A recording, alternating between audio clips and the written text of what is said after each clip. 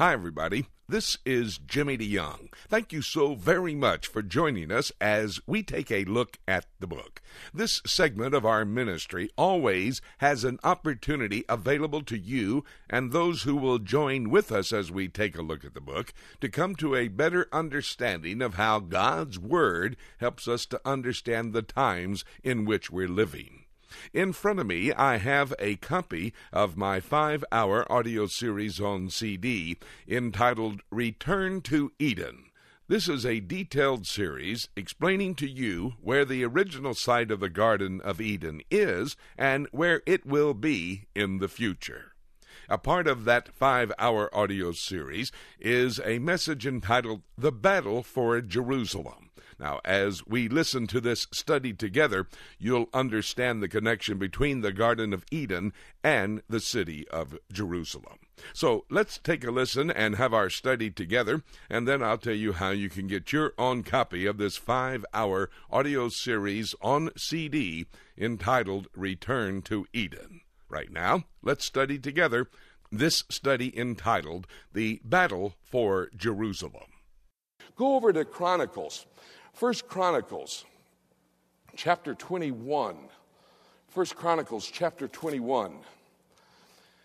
And this is the record of David, who wanted to build the temple, would not be able to build the temple, but is going to have opportunity to provide the monies, give the manpower in shape, and put all the materials there for the temple to be built. And hear the angel of the Lord, verse 18. 1 Chronicles chapter 21, verse 18. Then the angel of the Lord. Now that's another phrase. When you see the angel of the Lord, any place in Scripture, it's talking about Jesus Christ, a pre-incarnate appearance of Jesus Christ. He appears to David. He gives him instruction. He goes up on Mount Moriah to a threshing floor that Ornan the Jebusite had. He wants that threshing floor to offer sacrifice on. Ornan says, I'll give it to you. He said, no, I don't want it unless I pay for it. Literally, listen, he paid cash money for the most sacred piece of real estate now controlled or owned by the Jews, and they don't even control it today. By the way, Abraham purchased with his cash money the spot for his wife to be buried, himself to be buried in Hebron. It's the second most sacred spot. The first most sacred spot, the second most sacred spot, purchased with cash money by the Jewish people and today controlled by the Islamic world. And so he purchases this threshing floor on Mount Moriah. Look over in 2 Chronicles chapter 3 as we trace through Jerusalem. 2 Chronicles chapter 3, verse 1. Then Solomon, David passes from the scene after serving as king of Israel for 40 years. Now his son Solomon comes to power. That was promised in the Davidic covenant, 2 Samuel chapter 7. Now in chapter 3 of 2 Chronicles, verse 1. Then Solomon began to build the house of the Lord. It took him 7.5 years, by the way, to build the house of the Lord. At Jerusalem in Mount Moriah. On this sacred piece of real estate. The past significance of the Temple Mount, of Mount Moriah, of Jerusalem was God had selected it for a special purpose. It was to build the house that would become known as the house of prayer, the house of gathering for those who wanted to worship Him. What about the present struggle? Go with me to Zechariah. I said just a moment ago, the book in the Bible that most deals with Jerusalem, using the word 52 times is the book of Zechariah. Out of 764 times, 52 of the times used, remember there's 66 books in the Bible, it's pretty significant. He talks about Jerusalem. He's going to give us information here in verse 2 and verse 3 of how it's going to be in the last days. Verse 2, Behold, I will make Jerusalem a cup of trembling unto all the people round about when they shall be in the siege, both against Judah and against Jerusalem. And in that day will I make Jerusalem a burdensome stone for all the people. What he says here, Zechariah 12, 2 and 3, I will make Jerusalem a cup of trembling. I will make it a burdensome stone. This is apocalyptic literature, so you have to use other portions of Scripture to define or interpret the prophecy that's been given here. When he talks about Jerusalem becoming a cup of trembling Remember in Proverbs where it says you put the juice of the vine in the cup when it starts to move? It's alcoholic. Do not touch it. Did you know priests were not allowed to drink alcoholic wine? Kings of Israel were not allowed to drink alcoholic wine. And they said, when it is moving in the cup, it is intoxicating. Don't touch it. Now what's the application? Jerusalem shall become a cup of trembling.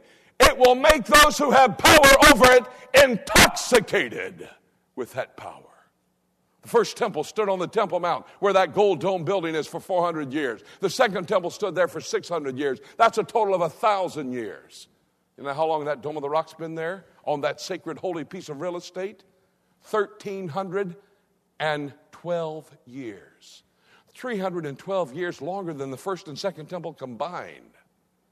They are intoxicated with power. Yasser Arafat made a statement when President Bill Clinton in Jerusalem, I was there, I was as close as this lady from Bill Clinton, heard him say, I want to go to the Temple Mount. And Yasser Arafat put his armed guards behind all 7 gates to the Temple Mount, locked the gates, had Kalashnikov rifles in their hands, and said, if anybody comes through that gate, you kill them.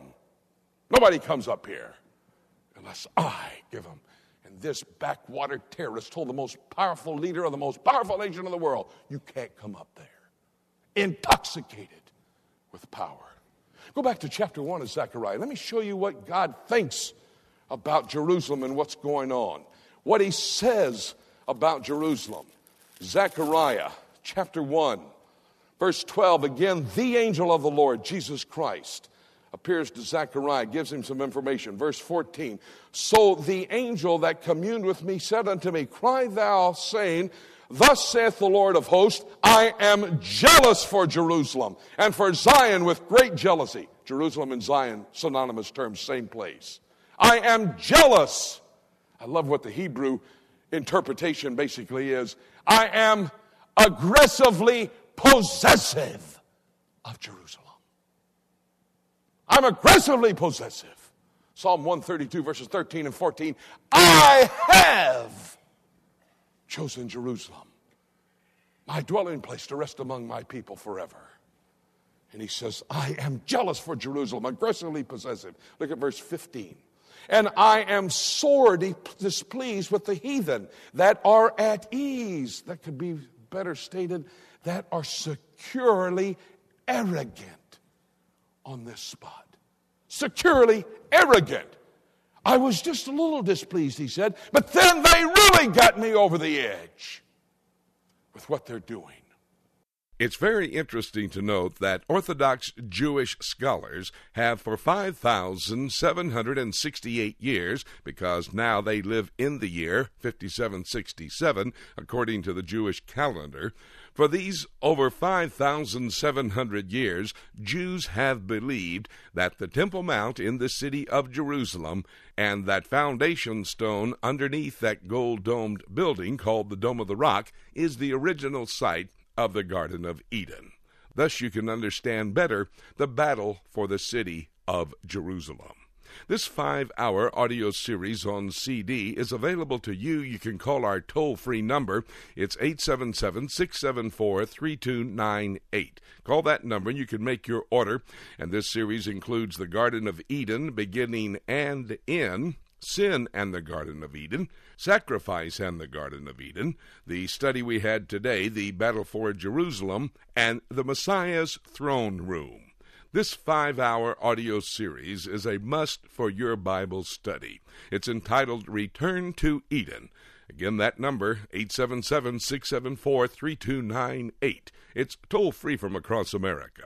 Or you can go to our website, prophecytoday.com, and go to our shopping mall, and you can make your order for your copy of Return to Eden, a 5-hour audio series on the subject of the Garden of Eden, basically past, present, and future. Thank you so much for joining us. You know, when we study God's Word, we become very aware of the fact that the time of the coming of the Lord for the rapture of the church, when we'll be caught up to be with Him in the heavenlies, could take place at any moment. And basically, having said that, there's nothing left for me to say except let's keep looking up until